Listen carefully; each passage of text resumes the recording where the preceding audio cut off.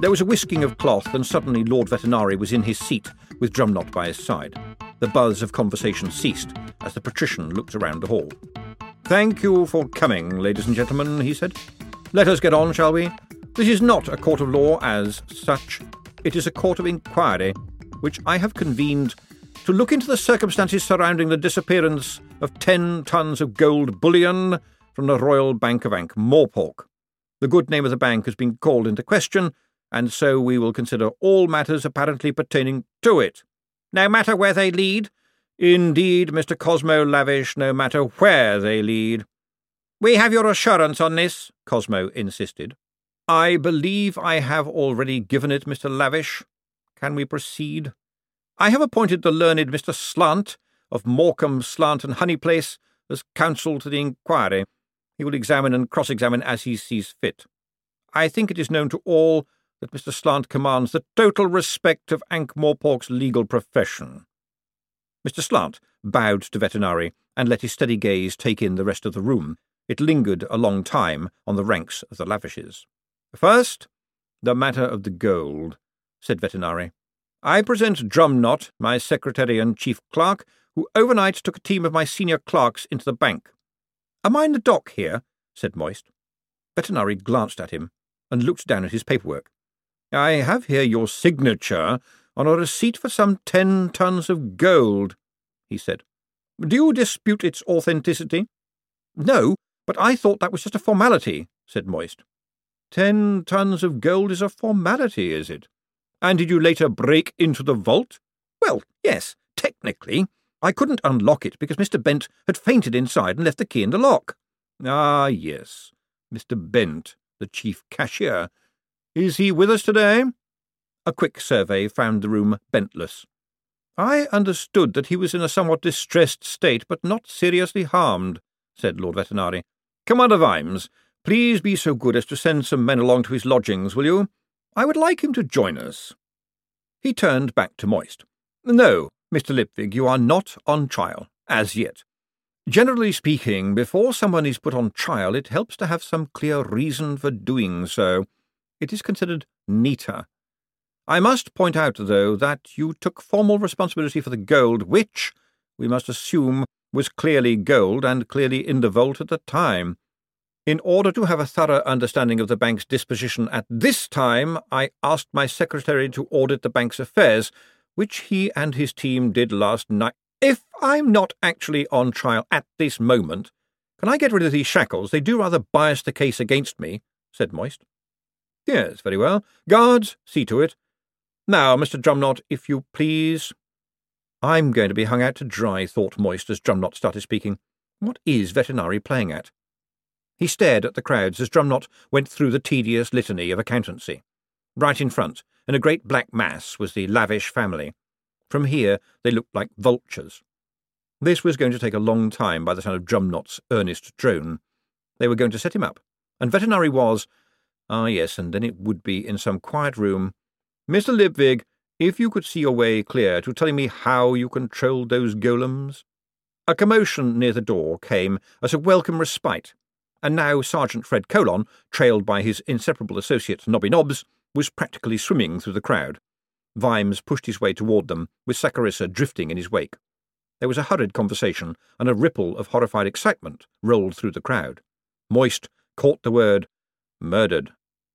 Vetinari stood up and brought his stick down flat on the table, ending the noise like the punctuation of the gods.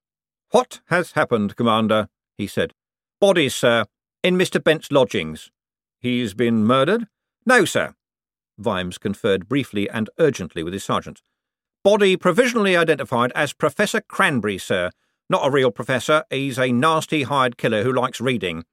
We thought he'd left the city. Sounds like the other one is Ribcage Jack, who was kicked to death." There was another whispered briefing, but Commander Vimes tended to raise his voice when he was angry. "By a what? On the second floor? Don't be daft. So what got Cranberry? Eh? Did you just say what I thought you said?" He straightened up.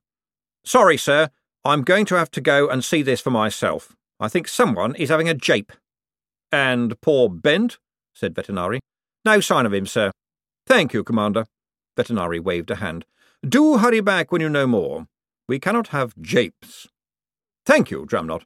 I gather you found nothing untoward apart from the lack of gold. I'm sure that comes as a relief to us all. The floor is yours, Mr. Slant. The lawyer arose with an air of dignity and mothballs.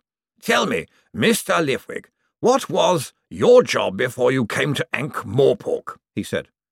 OK, thought Moist, looking at Veterinary. I've worked it out. If I'm good and say the right things, I might live. At a price. Well, no thanks. All I wanted to do was make some money. Your job, Mr. Lipwig, Slant repeated. Moist looked along the rows of watchers and saw the face of Cribbins. The man winked. He said. I asked you what your job was before you arrived in this city. It was at this point that Moist became aware of a regrettably familiar whirring sound, and from his raised position he was the first to see the chairman of the Royal Bank appear from behind the curtains at the far end of the hall with his wonderful new toy clamped firmly in his mouth. Some trick of the vibrations was propelling Mr. Fusspot backward across the shiny marble. People in the audience craned their necks as, with tail wagging, the little dog passed behind Veterinary's chair and disappeared behind the curtains on the opposite side. I'm in a world where that just happened, Moist thought. Nothing matters. It was a thought of incredibly wonderful liberation. Mr. Lifwig, I asked you a question, Slant growled. Oh, sorry. I was a crook. And he flew. This was it. This was better than hanging off some old building. Look at the expression on Cosmo's face. Look at Cribbins. They had it all planned out, and now it had got away from them. He had them all in his hand, and he was flying. Slant hesitated. By crook, you mean? Confidence trickster. Occasional forgery. I'd like to think I was more of a scallywag, to be frank. Moist saw the looks that passed between Cosmo and Cribbins, and exulted within. No, this wasn't supposed to happen, was it? And now you're going to have to run to keep up. Mr. Slant was certainly having trouble in that area. Can I be clear here? You broke the law for a living? Mostly I took advantage of other people's greed, Mr. Slant. I think there was an element of education, too. Mr. Slant shook his head in amazement, causing an earwig to fall with a keen sense of the appropriate out of his ear. Education? He said. Yes. A lot of people learned that no one sells a real diamond ring for 1/10 of its value. And then you stepped into one of the highest public offices in the city, said Mr. Slant above the laughter. It was a release. People had been holding their breath for too long. I had to. It was that or be hanged, said Moist, and added, Again? Mr. Slant looked flustered and turned his eyes to Veterinary. Are you sure you wish me to continue, my lord? Oh, yes, said Veterinary. To the death, Mr. Slant. You have been hanged before, Slant said to Moist. Oh, yes. I did not wish it to become a habit. That got another laugh. Mr. Slant turned again to Veterinary, who was smiling faintly. Is this true, my lord? Indeed, said Veterinary calmly. Mr. Lipwig was hanged last year under the name of Albert Spangler, but it turned out that he had a very tough neck, as was found when he was being placed in his coffin. You may be aware, Mr. Slant, of the ancient principle quia ego sic dico. A man who survives being hanged may have been selected by the gods for a different destiny as yet unfulfilled, and since fortune had favoured him, I resolved to put him on parole and charge him with resurrecting the post office, a task which had already taken the lives of 4 of my clerks. If he succeeded, well and good. If he failed, the city would have been spared the cost of another hanging. It was a cruel joke which, I am happy to say, rebounded to the general good. I don't think that anyone here would argue that the post office is now a veritable jewel of the city. Indeed, the leopard can change his shorts. Mr. Slant nodded automatically, remembered himself, and fumbled with his notes. He had lost his place. Now we come to the matter of the bank. Mrs. Lavish, a lady many of us were privileged to know, recently confided in me that she was dying, said Veterinary. She asked me for advice on the future of the bank, given that her obvious heirs were, in her words, as nasty a bunch of weasels as you could ever hope not to meet. All 31 of the lavish lawyers stood up and spoke at once, incurring a total cost to their clients of 119 Ankh-Morpork dollars 28p. Mr. Slant glared at them. Mr. Slant did not, despite what had been said, have the respect of Ankh-Morpork's legal profession. He commanded its fear. Death had not diminished his encyclopedic memory, his guile, his talent for corkscrew reasoning, and the vitriol of his stare. "Do not cross me this day," it advised the lawyers. "Do not cross me, for if you do I will have the flesh from your very bones and the marrow therein. You know those leather-bound tomes you have on the wall behind your desk to impress your clients? I have read them all, and I wrote half of them. Do not try me, I am not in a good mood." One by one, they sat down. Total cost, including time and disbursements, 253 Ankh-Morpork dollars, 16 pence. "If I may continue," said the veterinary, "I understand that Mrs. Lavish subsequently interviewed Mr. Lipwig and considered that he would be a superb chairman in the very best traditions of the Lavish family, and the ideal guardian for the dog Mr. Fusspot, who is, by the custom of the bank, its chairman." Cosmo rose slowly to his feet and stepped out into the centre of the floor. "I object most strongly to the suggestion that this scoundrel is in the best traditions of my—" he began. Mr. Slant was on his feet as though propelled by a spring. Quick as he was, Moist was faster. "I object," he said. "How do you dare object," Cosmo spat, "when you have admitted to being an arrogant scofflaw?" "I object to Lord Veterinary's allegation that I have had anything to do with the fine traditions of the Lavish family," said Moist, staring into eyes that now seemed to be weeping green tears. "For example, I have never been a pirate or traded in slaves." There was a great rising of lawyers. Mr. Slant glared. There was a great seating. "They admit it," said Moist. "It's in the bank's own official history." "That is correct, Mr. Slant," said Vetinari. "I have read it. Valenti non fit injuria clearly applies." The whirring started again. Mr. Fusspot was coming back the other way. Moist forced himself not to look. "Oh, this is low indeed," snarled Cosmo. "Whose history could withstand this type of malice?" Moist raised a hand. Oh, I know this one," he said. "Mine can. The worst I ever did was rob people who thought they were robbing me. But I never used violence, and I gave it all back. OK, I robbed a couple of banks. Well, defrauded, really, but only because they made it so easy." "Gave it back," said Slant, looking for some kind of response from Vetinari. But the patrician was staring over the heads of the crowd, who were almost all engrossed in the transit of Mr. Fusspot, and merely raised a finger in either acknowledgment or dismissal. "Yes, you may recall that I saw the error of my ways last year when the gods—" Moist began. "Robbed a couple of banks," said Cosmo. "Vetinari, are we to believe that you knowingly put the most important bank in the city into the charge of a known bank robber?" The mass ranks of the Lavishes arose, united in the defence of the money. Vetinari still stared at the ceiling. Moist looked up.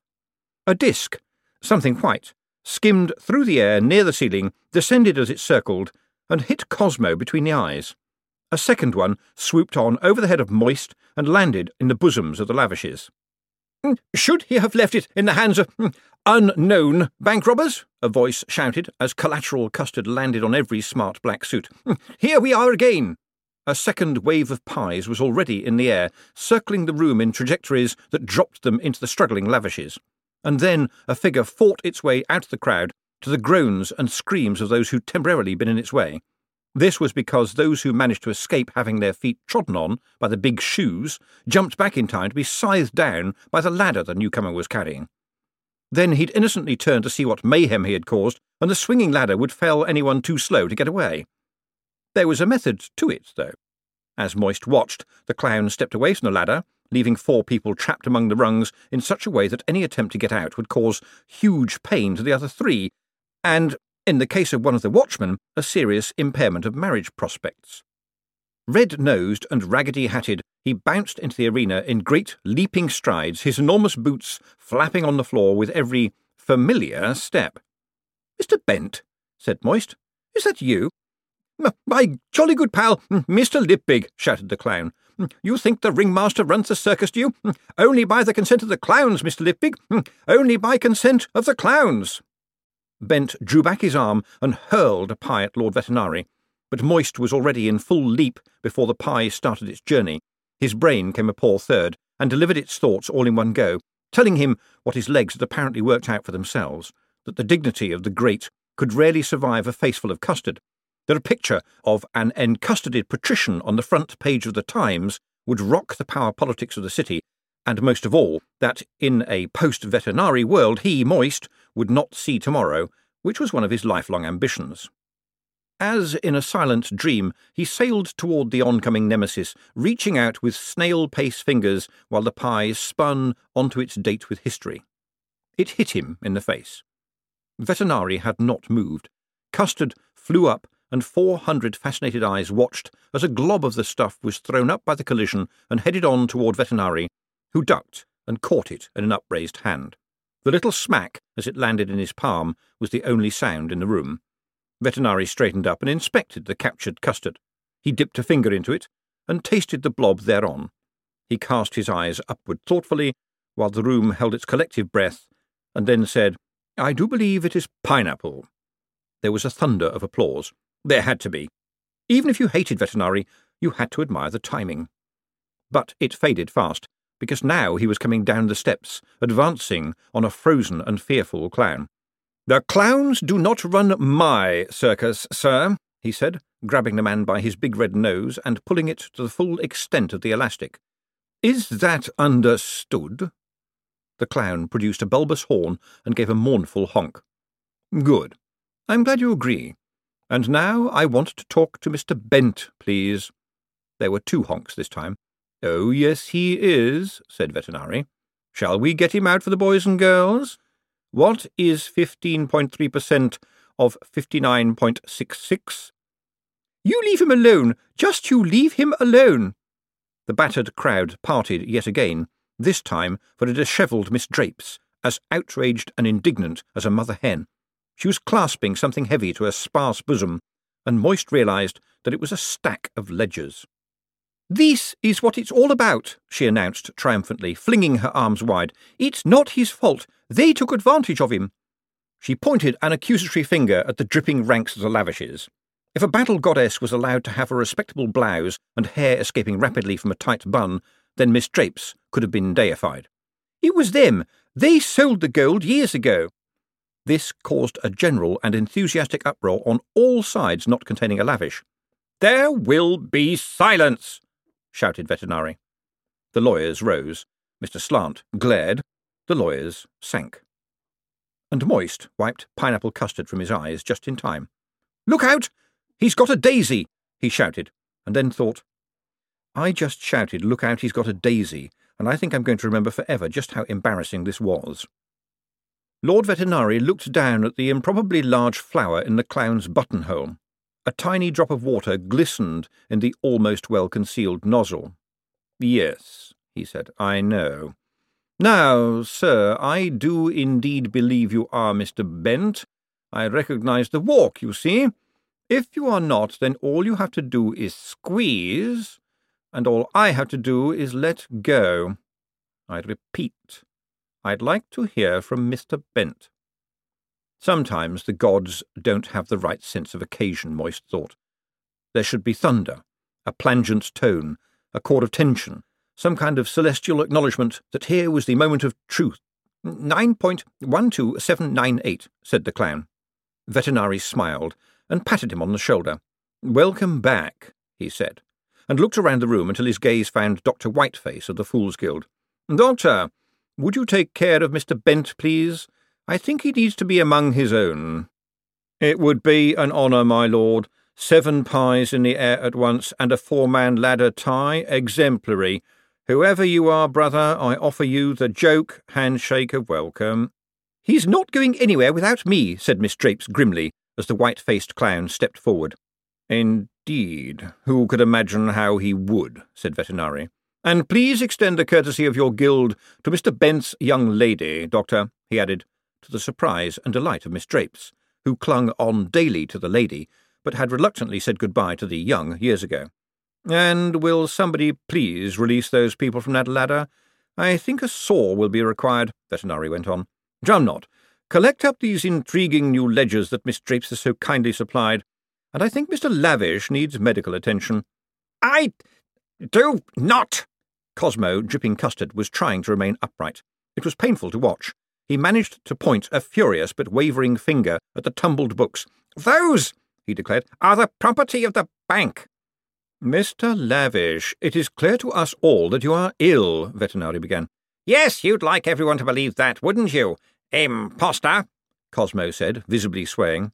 "The Royal Bank of Ankh-Morpork," said Vetinari, without taking his eyes off Cosmo, "prides itself on its red leather ledgers, which, without fail, are embossed with the seal of the city in gold leaf. Drumknot? These are cheap cardboard-bound ones, sir. You can buy them anywhere. The writing within, however, is the unmistakable fine copperplate hand of Mr. Bent." "You are sure?" "Oh, yes. He does a wonderful cursive script." "Fake," said Cosmo, as if his tongue was an inch thick. "All fake. Stolen." Moist looked at the watching people and saw the shared expression. Whatever you thought of him, it was not good to see a man fall to bits where he stood. A couple of watchmen were sidling carefully toward him. "I never stole a thing in my life," said Miss Drapes, bridling enough for a gymkhana. "They were in his wardrobe." She hesitated and decided she'd rather be scarlet than grey. "And I don't care what Lady Deirdre Wagon thinks. And I've taken a look inside them, too. You took the gold and sold it, and you forced him to hide it in the numbers. And that's not the half of it." "Beautiful butterfly," Cosmo slurred, blinking at Vetinari.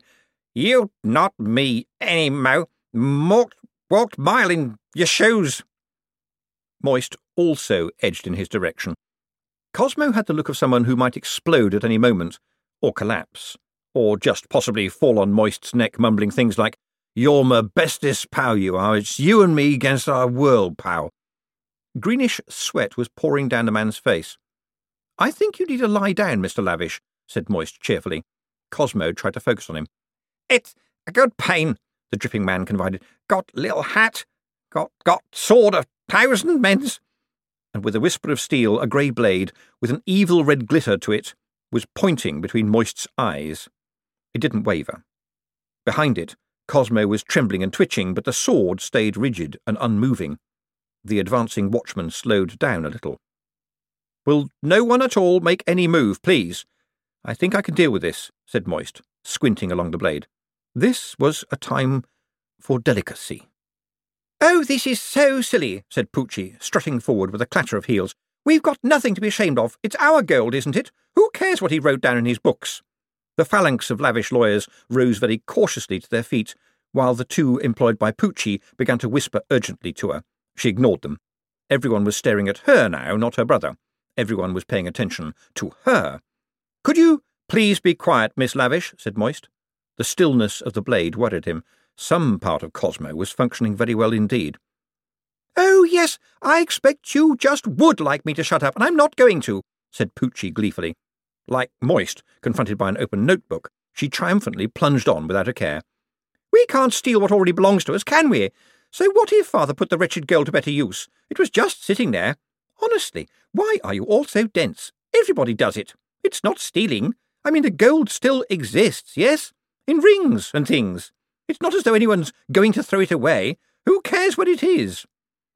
Moist resisted the impulse to look at the other bankers in the room. Everyone does it, eh? Poochie was not going to get many Hogswatch cards this year, and her brother was staring at her in horror. The rest of the clan, those who weren't still engrossed in decustodying themselves, were contriving to give the impression that they had never seen Poochie before. "Who is this mad woman?" said their faces. "Who let her in? What is she talking about?" "I think your brother is very ill, miss," he said. Poochie tossed her admittedly fine locks dismissively. "Don't worry about him. He's just being silly," she said. "He's only doing it to attract attention. Silly, boyish stuff about wanting to be Vetinari, as if anyone in their right mind would—" "He's dribbling green," said Moist, but nothing cut through the barrage of chatter. He stared at Cosmo's ravaged face, and everything made sense. Beard, cap, swordstick, yes, with someone's tacky idea of what a blade made from the iron of the blood of 1,000 men should look like. But what about the murder of a man who made rings? And under that stinking glove— Now, this is my world. I know how to do this. "I beg your pardon. You are Lord Vetinari, aren't you?" he said. For a moment, Cosmo drew himself up, and a spark of imperiousness shone through. "Indeed. Yes, indeed," he said, raising one eyebrow. Then it sagged, and his puffy face sagged with it. "Got ring? Veterinary ring," he mumbled. "Smine, really. Good pain." The sword dropped too. Moist grabbed the man's left hand and tore the glove off. It came away with a sucking sound and a smell that was unimaginably, nose-cakingly bad. The nearest guard threw up. So many colours, thought Moist. So many wiggling things. And there, still visible in the suppurating mass, was the unmistakable sullen gleam of Stygium. Moist grabbed Cosmo's other hand. "I think you ought to come outside, my lord. Now you are the patrician," he said loudly. "You must meet the people." Once again, some inner Cosmo got a slippery grip, enough to cause the dribbling mouth to utter, "Yes, this is very important," before reverting to, "Feel ill. Finger looks funny." "The sunshine will do it good," said Moist, taking him gently in tow. "Trust me."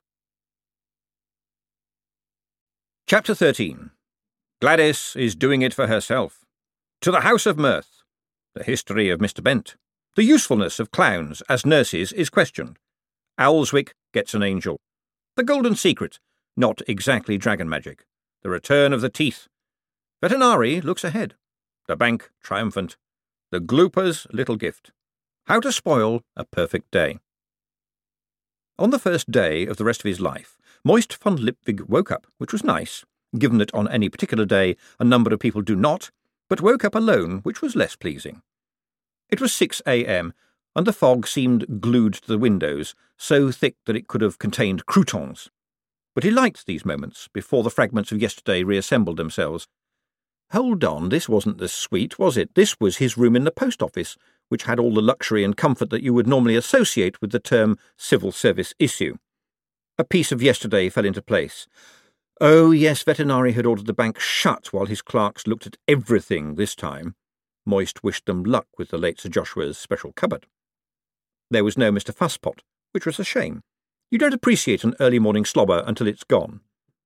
And there was no Gladys, either, which was worrying.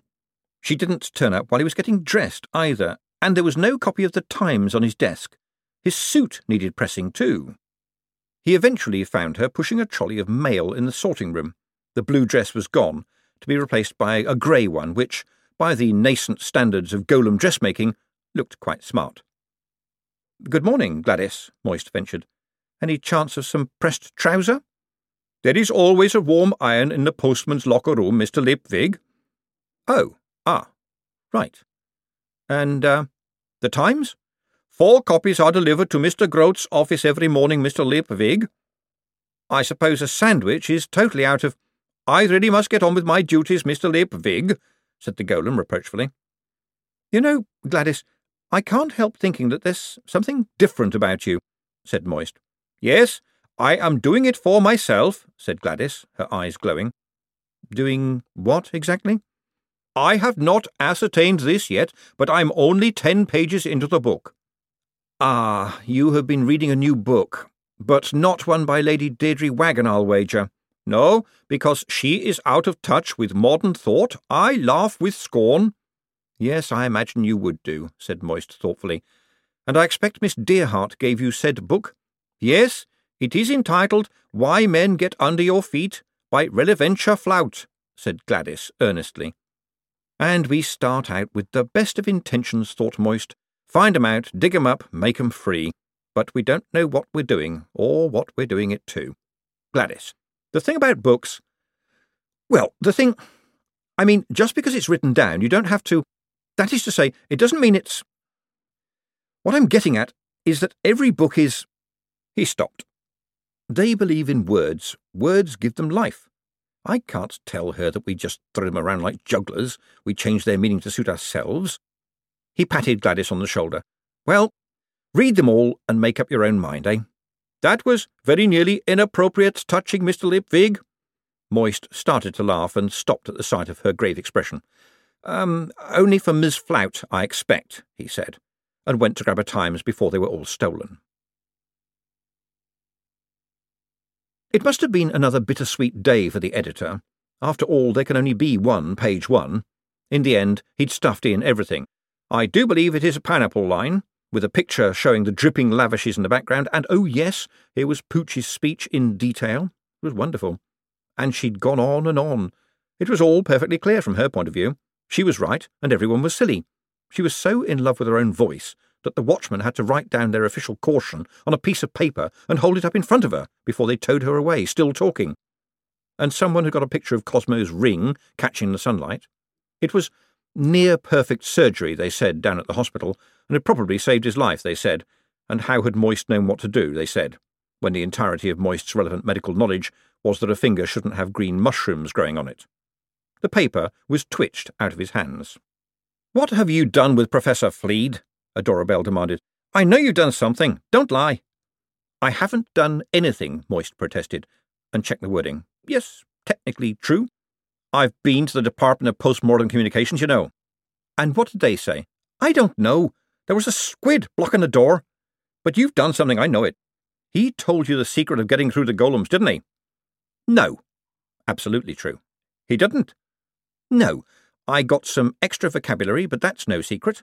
"Will it work for me?" "No." "They'd only take orders from a man. I bet that's it." "I don't think so." "True enough." "So there is a secret." "It's not really a secret. Fleed's told us. He just didn't know it was a secret." "True." "It's a word." "No." "True." "Look, why won't you tell me? You know you can trust me." "Well, yes, of course, but can I trust you if someone holds a knife to your throat?" "Why should they do that?" Moist sighed. "Because you'll know how to command the biggest army there has ever been. Didn't you look around outside? Didn't you see all the coppers?" "What coppers?" "Those trolls relaying the cobbles. How often do you see that happening? The line of cabs that aren't interested in passengers, the battalion of beggars, and the coachyard around the back is full of hangers-on lounging about and watching the windows. Those coppers. It's called a stakeout, and I'm the meat." There was a knock at the door. Moist recognised it. It sought to alert without disturbing. "Come in, Stanley," he said. The door opened.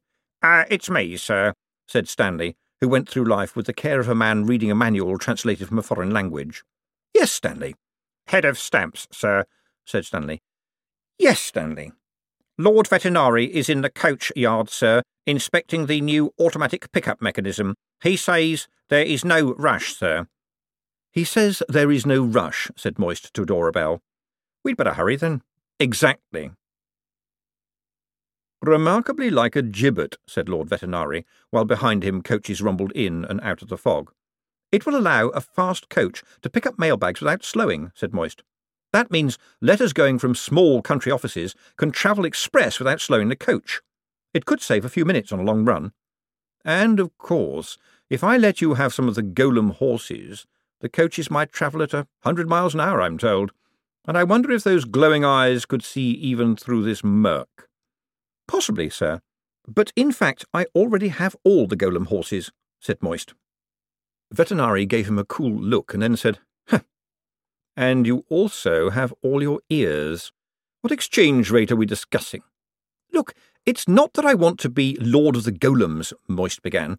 "On the way, please. Do join me in my coach," said Veterinary. "Where are we going?" "Hardly any distance. We're going to see Mr. Bent." The clown, who opened the little sliding door in the Fool's Guild forbidding gates, looked from Veterinary to Moist to Adora Bell, and wasn't very happy about any of them. "We are here to see Dr. Whiteface," said Veterinary. "I require you to let us in with the minimum of mirth." The door snapped back. There was some hurried whispering and a clanking noise, and one half of the double doors opened a little way, just enough for people to walk through in single file. Moist stepped forward, but Veterinary put a restraining hand on his shoulder and pointed up with his stick. "This is the Fool's Guild," he said. "Expect fun." There was a bucket balanced on the door. He sighed and gave it a push with his stick. There was a thud and a splash from the other side. I don't know why they persist in this, I really don't, he said, sweeping through. It's not funny, and it could hurt someone. Mind the custard. There was a groan from the dark behind the door. Mr. Bent was born Charlie Benito, according to Dr. Whiteface, said Vetinari, pushing his way through the tent that occupied the guild's quadrangle. And he was born a clown. Dozens of clowns paused in their daily training to watch them pass. Pies remained unflung. Trousers did not fill with whitewash. Invisible dogs paused in mid-whittle. Born a clown, said Moist. Indeed, Mr. Lipvig, a great clown from a family of clowns who have worn the Charlie Benito make-up for centuries. You saw him last night. I thought he'd gone mad. Dr. Whiteface, on the other hand, thinks he has come to his senses. Young Bent had a terrible childhood, I gather. No one told him he was a clown until he was 13, and his mother, for reasons of her own, discouraged all clownishness in him. She must have liked clowns once, said Adora Bell. She looked around them. All the clowns hurriedly looked away. She loved clowns, said Vetinari. Or should I say one clown, and for one night? Oh, I see, said Moist. And then the circus moved on? As circuses do, alas. After which I suspect she rather went off men with red noses. How do you know all this? Said Moist. Some of it is informed conjecture, but Miss Drapes has got a lot out of him in the last couple of days. She is a lady of some depth and determination. On the far side of the big tent there was another doorway where the head of the guild was waiting for them. He was white all over, white hat, white boots, white costume, and white face, and on that face, delineated in thin lines of red grease paint, was a smile belying the real face, which was as cold and proud as that of a prince of hell. Dr. Whiteface nodded at Vetinari. My lord. Dr. Whiteface, said the patrician, and how is the patient? Oh, if only he had come to us when he was young, said Whiteface. What a clown he would have been. What timing. Oh, by the way, we do not normally allow women visitors into the guild, but in these special circumstances we are waiving this rule. Oh, I'm so glad, said Adora Bell, acid etching every syllable. It is simply that, whatever the Jokes for Women group says, women are just not funny. It's a terrible affliction, Adora Bell agreed. An interesting dichotomy, in fact, since neither are clowns, said Vetinari. I've always thought so, said Adora Bell. They are tragic, and we laugh at their tragedy as we laugh at our own. The painted grin leers out at us from the darkness, mocking our insane belief in order, logic, status, the reality of reality. The mask knows that we are born on the banana skin that leads only to the open manhole cover of doom, and all we can hope for are the cheers of the crowd. Where do these squeaky balloon animals fit in? Said Moist. I have no idea, but I understand that when the would-be murderers broke in, Mr. Bent strangled one with quite a lifelike humorous pink elephant made out of balloons. Just imagine the noise, said Adora Bell. Yes, what a turn, and without any training. And the business with the ladder. Pure battle clowning. Superb, said Whiteface. We know it all now, Havelock. After his mother died, his father came back, and, of course, took him off to the circus. Any clown could see the boy had funny bones. Those feet. They should have sent him to us. A boy of that age. It can be very tricky. But no, he was bundled into his grandfather's old gear and shoved out into the ring in some tiny little town, and, well, that's where clowning lost a prince. Why? What happened? Said Moist. Why do you think? They laughed at him. It was raining, and wet branches lashed at him as he bounded through the woods, whitewash still dribbling from his baggy trousers. The pants themselves bounced up and down on their elastic braces, occasionally hitting him under the chin. But the boots were good. They were amazing boots. They were the only ones he'd had that fitted. But Mother had brought him up properly. Clothes should be a respectable grey, mirth was indecent, and make-up was a sin. Well, punishment had come fast enough. At dawn, he found a barn. He scraped off the dried custard and caked grease paint, and washed himself in a puddle. Oh, that face! The fat nose, the huge mouth, the white tear painted on. He would remember it in nightmares, he knew it. At least he still had his own shirt and drawers, which covered all the important bits. He was about to throw everything else away when an inner voice stopped him. His mother was dead, and he hadn't been able to stop the bailiffs taking everything, even the brass ring Mother polished every day. He'd never see his father again. He had to keep something. There had to be something. Something to remember who and why he was, and where he'd come from, and even why he'd left. The barn yielded a sack full of holes. That was good enough. Later that day he'd come across some caravans parked under the trees, but they were not the garish carts of the circus.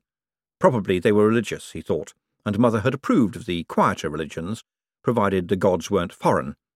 They gave him rabbit stew, and when he looked over the shoulder of a man sitting quietly at a small folding table, he saw a book full of numbers, all written down.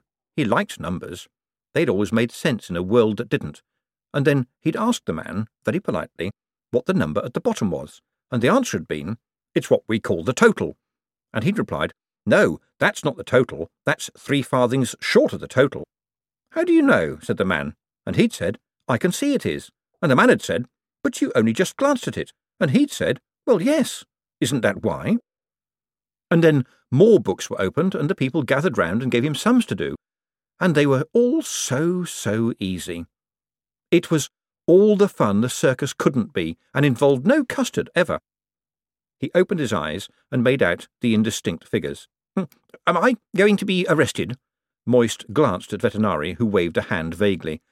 "Not necessarily," said Moist carefully. "Mr. Lavish said he would let it be known about my family," said Mr. Bent. "Yes, we know." "People would laugh. I couldn't stand that. And then I think I convinced myself that it was all a dream, that, provided I never looked for it, it would still be there." He paused, as if random thoughts were queuing for the use of the mouth. "Mr. Whiteface has been kind enough to show me the history of the Charlie Bonito face." Another pause. "I hear I threw custard pies with considerable accuracy. Perhaps my ancestor will be proud." "How do you feel now?" said Moist. "Oh, quite well in myself," said Bent, "whoever that is." "Good. Then I want to see you at work at 8:30 tomorrow, Mr. Bent." "You can't ask him to go back so soon," Miss Drapes protested. Moist turned to Whiteface and Vetinari. "Could you please leave us, gentlemen?" There was an affronted look on the chief clown's face, which was made worse by the permanent happy smile, but the door shut behind them. "Listen, Mr. Bent," said Moist urgently. "We're in a mess." "I believed in the gold, you know," said Bent. "Didn't know where it was, but I believed." "Good. And it probably still exists in Poochie's jewellery box," said Moist. "But I want to open the bank again tomorrow, and Vetinari's people have been through every piece of paper in the place, and you can guess what kind of mess they leave. And I want to launch the notes tomorrow, you know? The money that doesn't need gold. And the bank doesn't need gold. We know this. It worked for years with a vault full of junk. But the bank needs you, Mr. Bent. The Lavishes are in real trouble. Cosmo's locked up somewhere, Mr. Fusspot's in the palace, and tomorrow, Mr. Bent, the bank opens, and you must be there, please. Oh, and the chairman has graciously barked assent to putting you on a salary of $65 a month. I know you are not a man to be influenced by money, but the raise might be worth considering by a man contemplating a, change in his domestic arrangements." It wasn't a shot in the dark. It was a shot in the light, clear, blazing light. Miss Drapes was definitely a woman with a plan, and it had to be a better one than the rest of her life spent in a narrow room in Elm Street. "It's your choice, of course," he said, standing up. "Are they treating him all right, Miss Drapes?" "Only because I'm here," she said smartly. "This morning 3 clowns came in with a big rope and a small elephant and wanted to pull one of his poor teeth. And then I'd hardly got them out when 2 more came in and started to whitewash the room, very inefficiently in my opinion. I got them out of here in very short order, I can tell you." "Well done, Miss Drapes."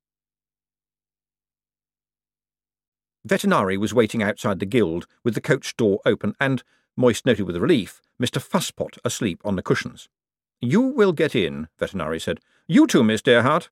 Actually, it's a very short walk to—" "Get in, Mr. Lipvig. We will go the pretty way." "I believe you think our relationship is a game," said Vetinari, as the coach pulled away. "You believe that all sins will be forgiven, so let me give you this." He pulled out a black walking stick with a silver skull on the handle and tugged at the handle. "This curious thing was in the possession of Cosmo Lavish," he said as the blade slid out. "I know. Isn't it a replica of yours? Said Moist. Oh, really? Said Vetinari. Am I a sword made of the blood of 1,000 men kind of ruler? It'll be a crown of skulls next, I suppose. I believe Cosmo had it made. So it's a replica of a rumour, said Adora Bell. Outside the coach, some gates were swung open. Indeed, said Vetinari. A copy of something that does not exist. One can only assume that it is authentic in every respect. The coach door was opened, and Moist and Adora Bell stepped down into the palace gardens. They had the usual look of such places. Neat, tidy, lots of gravel and pointy trees and no vegetables. Why are we here? Said Adora Bell. It's about the golems, isn't it? Miss Dearheart, what do our local golems think about this new army? They don't like them. They think they will cause trouble. They have no chem that can be changed. They're worse than zombies. Thank you. A further question. Will they kill? Historically, golem makers have learned not to make golems that kill. Is that a no? I don't know. We make progress. Is it possible to give them an order which cannot be countermanded by another person? Well, yes. If they don't know the wretched secret. Which is? Vetinari turned back to Moist and drew the sword. It must be the way I give the orders, sir, said Moist, squinting downward at the blade for the second time. It really did glint. He was braced for what happened, except that it happened in entirely the wrong way. Vetinari handed him the sword and said, Miss Dearheart, I really wish you would not leave the city for long periods. It makes this man seek danger. Tell us the secret, Mr. Lipwig. I think it could be too dangerous, sir. Mr. Lipwig, do I need a button that says tyrant? Can I make a bargain? Of course. I'm a reasonable man. Will you keep to it? No. But I will make a different bargain. The post office can have 6 golem horses. The other golem warriors will be considered wards of the Golem Trust, but the use of 400 of them to improve the operation of the Clax system will, I am sure, meet with international approval. We will replace gold with golems as a basis for our currency, as you have so eloquently pleaded. The two of you have made the international situation very interesting. Sorry, why is it me that's holding this sword? Said Moist. And you tell us the secret, and, best of all, you live, Vetinari finished. And who is going to give you a better offer? Oh, all right, said Moist. I knew this would have to happen. The golems obey me because you wear a golden suit, and therefore in their eyes must be an Umnian priest, said Vetinari. Because, for an order to be fully realized, the right person must say the right words to the right recipient. I used to be quite a scholar. It's a matter of reasoning. Do not continue to stand there with your mouth open. You already knew. It wasn't exactly dragon magic. So why did you give me this horrible sword? It is tasteless, isn't it? Said Vetinari, taking it from him. One might imagine it belonging to someone with a name like Crax the Mighty. I was just interested to see that you were more fearful when you were holding it. You really are not a violent man, are you? That wasn't necessary, said Moist. Adora Bell was grinning. Mr. Lipwig, Mr. Lipwig, Mr. Lipwig, will you never learn? Said Vetinari, sheathing the sword. One of my predecessors used to have people torn apart by wild tortoises.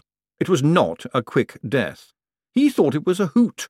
Forgive me if my pleasures are a little more cerebral, will you? Let me see now, what was the other thing? Oh, yes, I regret to tell you that a man called Owlswick Clamp has died. There was something about the way he said it. Did an angel call him? Said Moist. Very likely, Mr. Lipwig. But should you find yourself in need of more designs, I'm sure I can find someone in the palace to assist. It was meant to be, I'm sure, said Moist. I'm glad he's gone to a better place. Less damp, certainly. Go now. My coach is at your disposal. You have a bank to open. The world spins on, and this morning it is spinning on my desk. Follow me, Mr. Fusspot. Can I make a suggestion that might help? Said Moist as Vetinari turned away. What is it? Well, why don't you tell all the other plains governments about the golden secret? That would mean no one could use them as soldiers. That would take the pressure off. Interesting. And would you agree with that, Miss Dearheart? Yes, we don't want golem armies. It's a very good idea. Veterinary reached down and gave Mr. Fusspot a dog biscuit. When he straightened up, there was an almost imperceptible change in his expression. You've already done it, haven't you? Moist said. Veterinary did not appear to have heard. At 10 o'clock last night, some person or persons unknown sent the golden secret across the plains and even as far as Diamond, King of the Trolls, he said. I trust it was not you. I understand that the person or persons used codes known only to the relevant embassies. There is huge embarrassment all round. Your silence would be appreciated and remarkably sensible. Moist and Adora Bell looked at one another. Their glances agreed. It's him. Of course it's him. Downey and all the rest of them will know it's him. Things that live on damp walls will know it's him, and no one will ever prove it.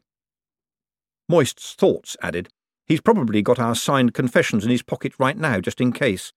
Alswick's probably as busy as a bee and as happy as a pig in muck. Still, it could be worse. Better the devil who knows you. You can trust us, he said. Yes, I know, said Veterinary. Come, Mr. Fusspot, there may be cake. Moist didn't fancy another ride in the coach. Coaches carried some unpleasant associations right now. He's won, hasn't he? Said Adora Bell as the fog billowed around them. Well, he's got the chairman eating out of his hand. Is he allowed to do that? I think that comes under the quia ego sic dico rule. Yes, what did that mean? Because I say so, I think. That doesn't sound like much of a rule. Actually, it's the only one he needs. All in all, he could be... You owe me $5 grand, Mr. Spangler. The figure was out of the gloom and behind Adora Bell in one movement. No tricks, miss, on account of this knife, said Cribbins, and Moist heard Adora Bell's sharp intake of breath. Your chum promised it to me for peaching you, and since you peached yourself and sent him to the loony house, I reckon you owe me, right? Moist's slowly moving hand found his pocket, but it was bereft of aid. The Tanty didn't like you to bring blackjacks and lockpicks in with you and expected you to buy such things from the wardens like everyone else. Put the knife away and we can talk, he said. Oh, yeah, talk. You like talking, you do. You got a magic tongue, you have. I've seen you. You flap it about and you're the golden boy. You tell 'em you're going to rob 'em and they laugh. How'd you get away with that, eh? Cribbins was champing and spitting with rage. Angry people make mistakes, but that's no comfort when they're holding a knife a few inches from your girlfriend's kidneys. She'd gone pale, and Moist had to hope that she'd worked out this was no time to stamp her foot. Above all, he had to stop himself from looking over Cribbins's shoulder, because in the edge of his vision he was sure someone was creeping up. This is no time for rash moves, he said loudly. The shadow in the fog appeared to halt. Cribbins, this is why you never made it, Moist went on. I mean, do you expect me to have that much money on me? Plenty of places round here for us to be cosy while we wait, eh? Dumb, thought Moist. Dumb, but dangerous. And a thought said, it's brain against brain, and a weapon he doesn't know how to use belongs to you. Push him. Just back away and we'll forget we saw you, he said. That's the best offer you're going to get. You're going to try to talk your way out of this, you schmarmy bastard. I'm going to... There was a muffled twang, and Cribbins made a noise. It was the sound of someone trying to scream, except that even screaming was too painful. Moist grabbed Adora Bell as the man bent double, clutching at his mouth. There was another twang, and blood appeared on Cribbins's cheek, causing him to whimper and roll up into a ball. Even then, there were more twangs, as a dead man's dentures, mistreated and ill-used over the years, finally gave up the ghost, who made a determined effort to take the hated Cribbins with him. Later on, the doctor said one spring almost made it into a sinus. Captain Carrot and Nobby Nobbs ran out of the fog and stared down at the man who twitched now and again with a ping. Sorry, sir, we lost you in the muck, said Carrot. What happened to him? Moist held Adora Bell tightly. His dentures exploded, he said. How could that happen, sir? I have no idea, Captain. Why not do a good deed and get him to the hospital? Will you want to press charges, Mr. Lipwig? Carrot said, lifting the whimpering Cribbins with some care. I'd prefer a brandy, said Moist. He thought, perhaps Annoya was just awaiting her moment. I'd better go to her temple and hang up a big, big ladle. It may not be a good idea to be ungrateful. Secretary Drumknott tiptoed into Lord Veterinary's office on velvet-shod feet. "Good morning," said his lordship, turning away from the window. "The fog has a very pleasing tint of yellow this morning. Any news about heretofore?" "The watch in Quirm are searching for him, sir," said Drumknott, putting the City edition of the Times in front of him. "Why?" "He bought a ticket for Quirm." "But he will have bought another one from the coachman for Genua. He will run as far as he can. Send a short clacks to our man there, will you?" "I hope you are right, sir." "Do you?" "I hope I am wrong. It will be good for me." "Ha! Ha ha ha! Sir, I see the Times has put colour on the front page again.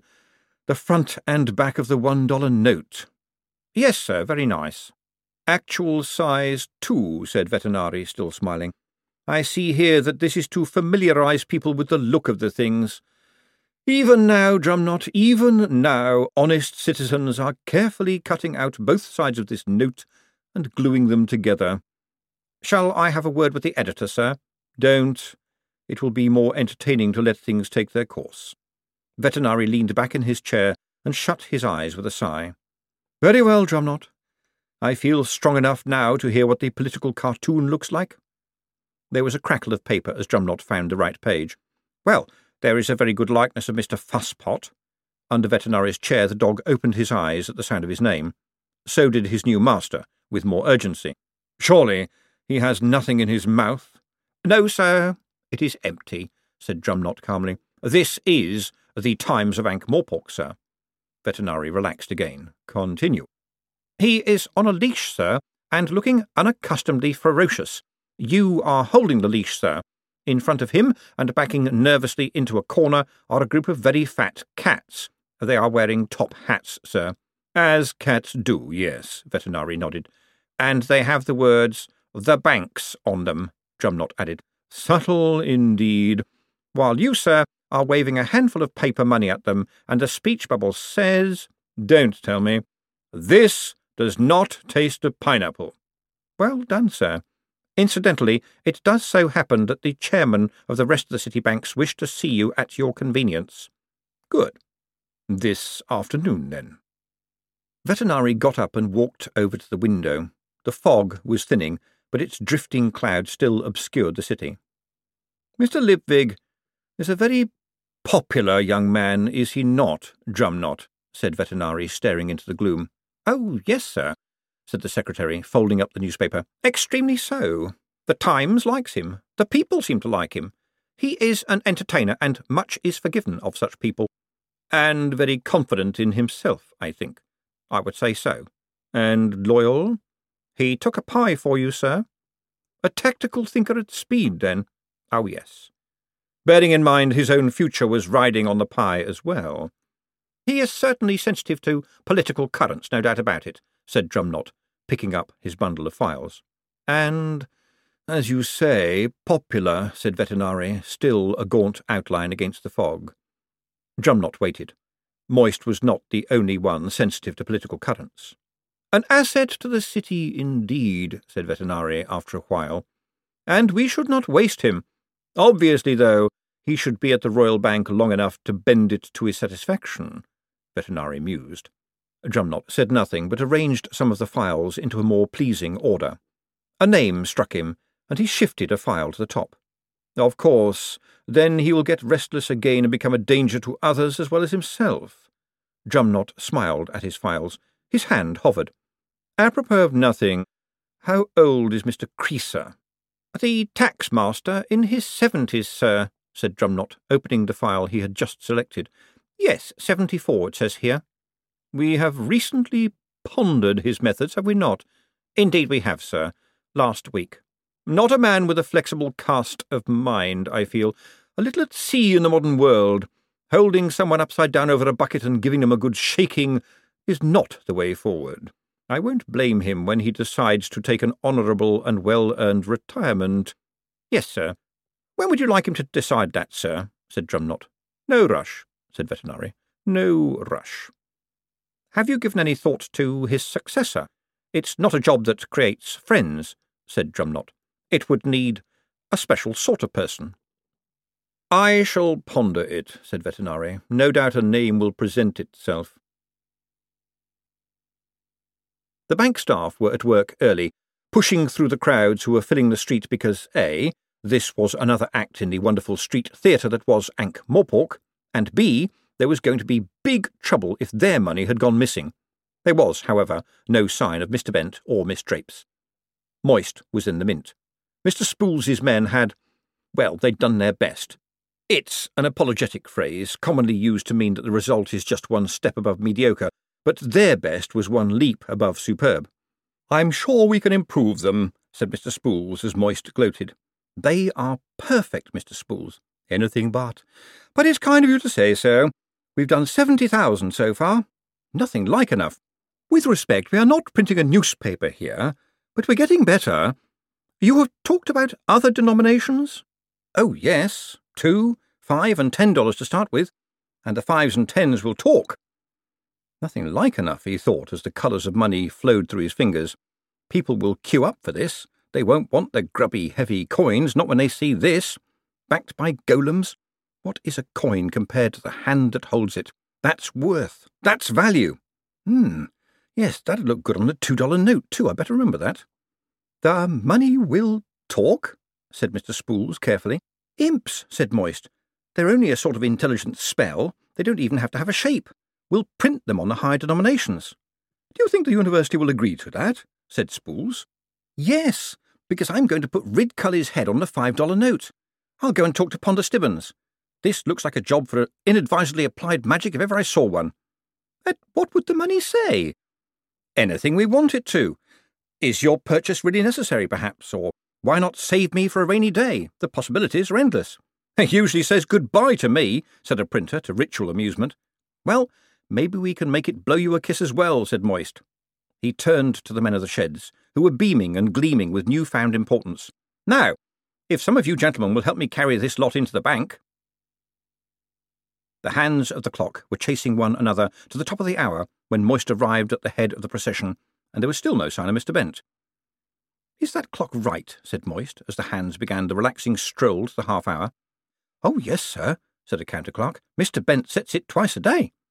"Maybe, but he hasn't been here for more than—" The doors swung open, and there he was.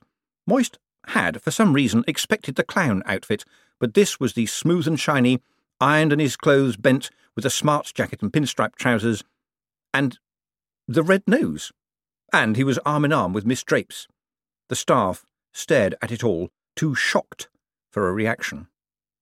"Ladies and gentlemen," said Bent, his voice echoing in the silence, "I owe so many apologies. I have made many mistakes. Indeed, my whole life has been a mistake. I believed that true worth lodged in lumps of metal, metal which I doubt we shall see again.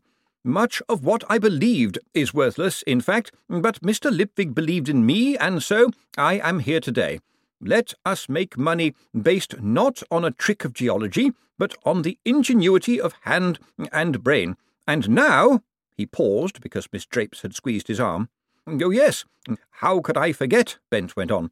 "What I do now believe with all my heart is that Miss Drapes will marry me in the Chapel of Fun in the Fool's Guild on Saturday, the ceremony to be conducted by the Reverend Brother Wacko Wopley. You are all, of course, invited."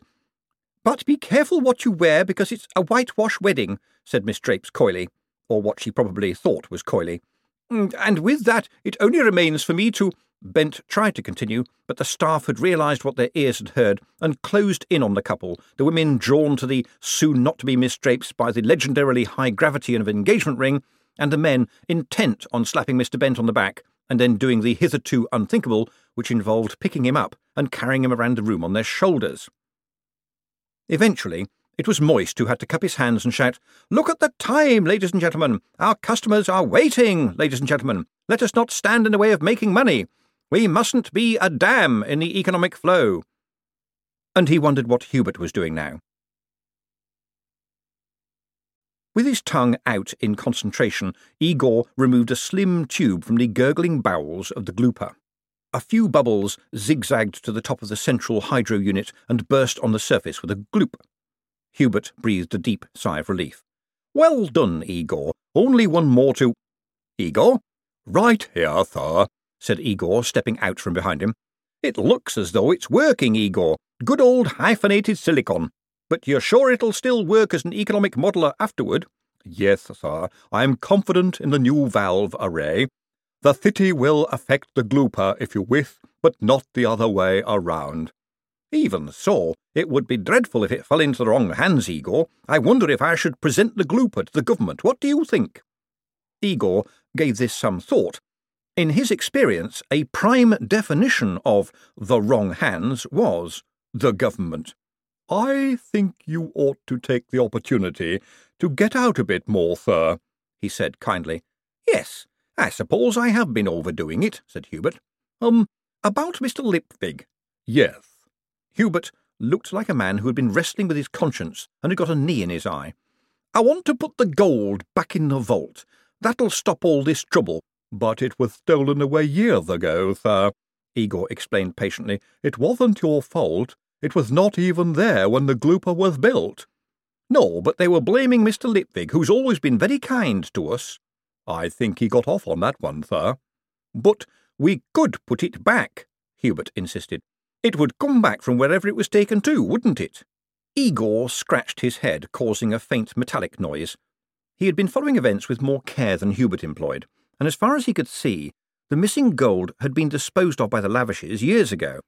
Mr. Lipwig had been in trouble, but it seemed to Igor that trouble hit Mr. Lipwig like a big wave hitting a flotilla of ducks. Afterward, there was no wave, but there was still a lot of duck. It might, he conceded. So that would be a good thing, yes, Hubert insisted. And he's been very kind. We owe him that little favour. I don't think. That is an order, Igor. Igor beamed. At last, all this politeness had been getting on his nerves. What an Igor expected was insane orders. That was what an Igor was born, and to some extent made, for. A shouted order to do something of dubious morality with an unpredictable outcome? Sweet. Of course, thunder and lightning would have been more appropriate. Instead, there was nothing more than the bubbling of the glooper and gentle glassy noises that always made Igor think he was in a wind chime factory. But sometimes you just had to improvise. He closed the little valve on the bottom of a funnel that drained into the gold reserve flask, and then filled it to the 10 tons marker, fiddled with the shiny valve array for a minute or two, and then stood back. When I turn this wheel, Master, the glooper will deposit into the vault flask an analogue of 10 tons of gold. This will cause 10 tons of gold to gently appear in the vault, so that reality is in balance. As soon as this is done, the glooper will then close the connection. Very good, Igor. You wouldn't like to shout something, would you? Igor hinted. Like what? Oh, I don't know, perhaps. They said, sorry, I was mad, but this will show them. That's not really me. No, said Igor. Perhaps a laugh, then. Would that help? Yes, sir, said Igor. It will help me. Oh, very well, if you think it will help, said Hubert. He took a sip from the jug Igor had just used and cleared his throat. Ha, he said. What a waste of a wonderful gift, thought Igor, and turned the wheel. Gloop. Even from down here in the vaults, you could hear the buzz of activity in the banking hall. Moist walked slowly under the weight of a crate of banknotes to Adora Bell's annoyance. Why can't you put them in a safe? Because they're full of coins. Anyway, we'll have to keep them in here for now and until we get sorted out. It's really just a victory thing, isn't it? Your triumph over gold. A bit, yes. You got away with it again. I wouldn't exactly put it like that. Gladys has applied to be my secretary. Here's a tip. Don't let her sit on your lap. I'm being serious here. She's ferocious. She probably wants my job now. She believes everything she reads. There's your answer, then. Good grief, she's the least of your problems. Every problem is an opportunity, said Moist primly. Well, if you upset Veterinary again, you will have a wonderful opportunity to never have to buy a hat. No, I think he likes a little opposition. And are you any good at knowing how much? No, that's what I enjoy. You get a wonderful view from the point of no return. Moist opened the vault and put the crate on a shelf. It looked a bit lost and alone, but he could just make out the thudding of the press in the mint as they worked hard at providing it with company. Adora Bell leaned on the door frame, watching him carefully. I keep hearing that while I was away you did all kinds of risky things. Is that true? I like to flirt with risk. It's always been a part of my life. But you don't do that kind of stuff while I'm around, said Adora Bell. So I'm enough of a thrill, am I? She advanced. The heels helped, of course, but Spike could move like a snake trying to sashay, and the severe, tight, and ostensibly modest dresses she wore left everything to imagination, which is much more inflammatory than leaving nothing. Speculation is always more interesting than facts. What are you thinking about right now? She said. She dropped her cigarette stub and pinned it with a heel. Piggy banks, said Moist instantly. Piggy banks? Yes, in the shape of not so much of a pig as the bank and the mint, to teach the kiddies the habits of thrift. The money could go in the slot where the bad penny is. Are you really thinking about money boxes? No, I'm flirting with risk again. That's better. Although you must admit it's a pretty clever... Adora Bell grabbed Moist by the shoulders. Moist von Lipwig, if you don't give me a big wet kiss right now... Ow! Are there fleas down here? It felt like a hailstorm. The air in the vault had become a golden mist. It would have been pretty if it wasn't so heavy. It stung where it touched. Moist grabbed her hand and dragged her out as the teeming particles became a torrent.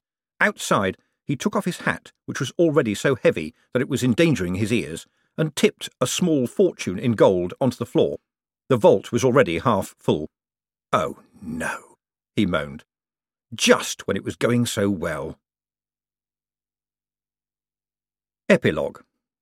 Whiteness, coolness, the smell of starch. Good morning, my lord. Cosmo opened his eyes. A female face, surrounded by a white cap, was looking down at him. Ah, so it had worked. He had known it would. Would you like to get up? Said the woman, stepping back. There were a couple of heavily built men behind her, also in white. This was just as it should be. He looked down at the place where a whole finger should be and saw a stump covered in a bandage. He couldn't quite remember how this had happened, but that was fine, after all. In order to change, something had to be lost as well as gained. That was fine. So this was a hospital. That was fine. This is a hospital, yes? He said, sitting up in the bed. Well done, your lordship. You are in the Lord Veterinary Ward, as a matter of fact. That is fine, Cosmo thought. So, I endowed a ward at some time. That was very forward-looking of me. And those men are bodyguards, he said, nodding at the men. Well, they are here to see that no harm comes to you, said the nurse, so I suppose that's true. There were a number of other patients in the long ward, all in white robes, some of them seated and playing board games, and a number of them standing at the big window staring out. They stood in identical poses, their hands clasped behind their backs. Cosmo watched them for some time. Then he stared at the small table where two men were sitting opposite each other, apparently taking turns to measure each other's foreheads. He had to pay careful attention for some time before he worked out what was going on. But Lord Veterinary was not a man to jump to conclusions. "Excuse me, nurse," said Cosmo, and she hurried over. He beckoned her closer, and the two burly men drew nearer too, not taking their eyes off him. "I know those people are not entirely sane," he said. "They think they are Lord Veterinary, am I right? This is a ward for such people, yes? Those two are having an eyebrow-raising competition." "You are quite right," said the nurse. "Doesn't it puzzle them when they see one another?" "Not really, my lord. Each one thinks he's the real one." "So they don't know that I am the real one?" One of the guards leaned forward. "No, my lord, we're keeping very quiet about it," he said, winking at his colleague. Cosmo nodded. "Very good. This is a wonderful place to stay while I'm getting better. The perfect place to be incognito." "That is exactly the plan, sir. Well done." "You know, some sort of artificial skyline would make things more interesting for the poor souls at the window," he said. "Ah, we can tell you're the real thing, sir," said the man, winking at his colleague. Cosmo beamed. And 2 weeks later, when he won the eyebrow-raising competition, he was happier than he'd ever been before. The Pink Pussycat Club was packed again tonight, except for seat 7, front row, centre. The record for anyone remaining in seat 7 was 9 seconds. The baffled management had replaced the cushions and the springs several times. It made no difference. On the other hand, everything else was going so inexplicably well lately. There seemed to be a good atmosphere in the club, especially among the dancers, who were working extra hard now that someone had invented a currency that could be stuck into a garter. Noisy drunks fell silent.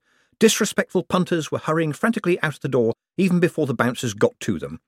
The whole place was running like a clock, the management concluded, and it somehow had to do with that empty seat. Well, a happy house was worth a seat, especially in view of what had happened when they tried to take the damn thing away.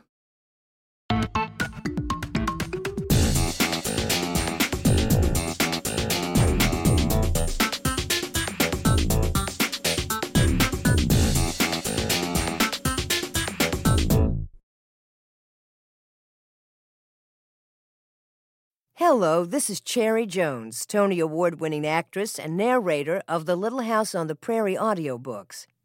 As an audiobook listener, you know the pleasure of being captivated by a well-told story.